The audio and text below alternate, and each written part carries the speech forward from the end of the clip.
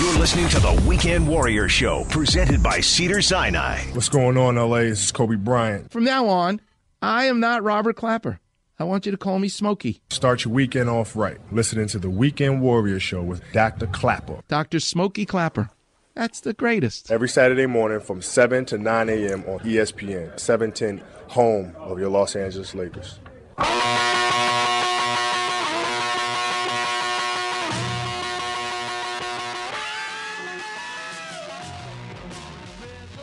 Welcome back, Weekend Warriors. I'm so excited to talk to my guest, Steve Richman from the Milwaukee Tool Company. Steve, I know how busy you are. I can't thank you enough. This is a highlight in my 10 years of being on the radio to be able to talk to you. Thanks for making time to be with us. Dr. Clapper, hey, excited to be here today. All my friends on the West Coast, my brother in L.A., they've been talking about you for years. Absolutely ecstatic to be on the phone with you.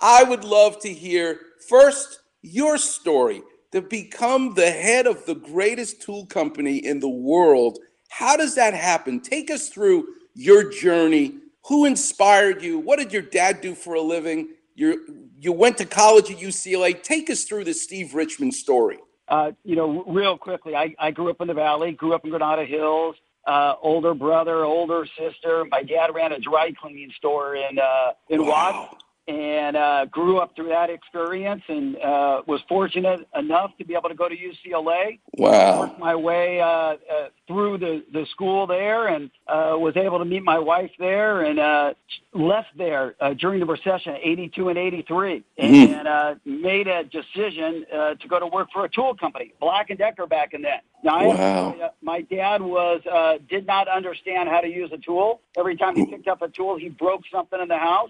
No capabilities there, and I followed in his footsteps. So I was just like that. But the opportunity with Black & Decker was I wanted to go into marketing. I had a great prof at UCLA who taught me a lot. And from there, ended up moving out to the East Coast and working for Black & Decker in the early years of B&D, and working a couple of turnarounds for a power tool accessory business and a tool business, and then continued in hardware and home improvement and industrial, electrical, and plumbing, and all those channels of distribution and with those users over the past 30-plus years. And as we had our kids, we moved around a lot, and then Jan and I decided to stay in Chicago. And I was a CEO of a ladder company at that point in time, Werner Ladder. And what came about was some acquisitions had acquired, some people had acquired Milwaukee Tool. And here you had this brand. If you can imagine the brand in the early 1900s, a brand that was revolutionary at that point in time. You talked about game-changing. Well, post-World War II, think about this company that changed the lives of mechanical contractors and plumbers and electricians by inventing and creating new products that drove productivity and safety on the job. Now, those products were like right-angle drills. They were whole hogs. They were clearly the Sawzall and the Sawzall blades, and they were best in class. They had changed the game. You know what happens with a lot of other companies?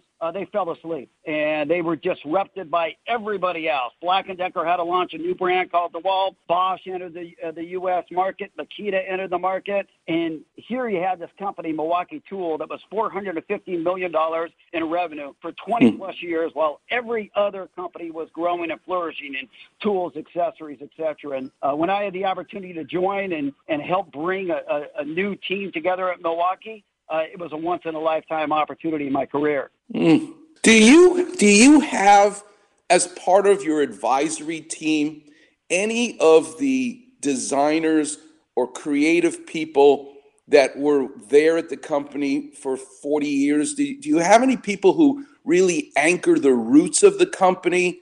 That's really what I'm most interested in, is the guy who comes to work who invents the Post-it, the guy who comes to work who invents the Sony Walkman. To have those folks who were there, I won't say in the beginning because nobody's that old, but do you have connections to people from the company that go way back?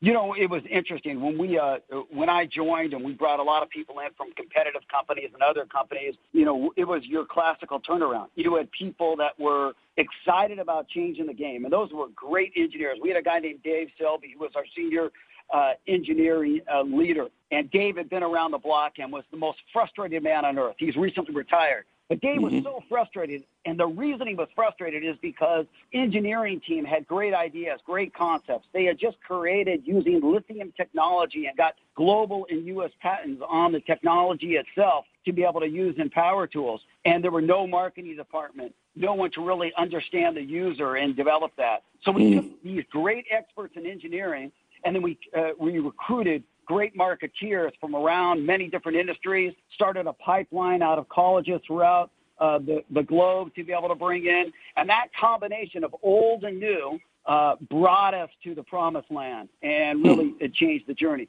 But the one key, Dr. Clapper, you talked about game changing. You know, our philosophy really was driven around a philosophy called disruptive innovation. And that philosophy, the roots of that, was really Clayton Christensen, the Harvard prof. And Clayton, many years ago, before he died at the beginning of this year, said that the speed of change in technology today, the speed of change in companies is going to change the game so quickly that if you don't disrupt yourself and disrupt markets, then you're going to be disrupted. And, you know, if you look at Blockbuster and Netflix, great example, Blockbuster, height of their stock, they viewed no other competition. And you had a company like Netflix who viewed themselves as an entertainment company and changed the game and their philosophy and their viewpoint across the board. For us, it was the same thing. It was, how are we going to be partners with the trades? How are we going to be partners with the mechanical end user, the electrical end user, the plumbing end user, the utility end user, the remodeler, and understand what they do from the time they wake up in the morning to the time they go to bed at night? And that was our marketing teams and our designers and our job site solution teams. All of those people gave us the opportunity to understand the pain points that they saw on the job site, and allowed us to go from this $415 million company that we were 13 years ago to we'll be close to $5 billion this year, and for over 11 straight years growing 20% per year.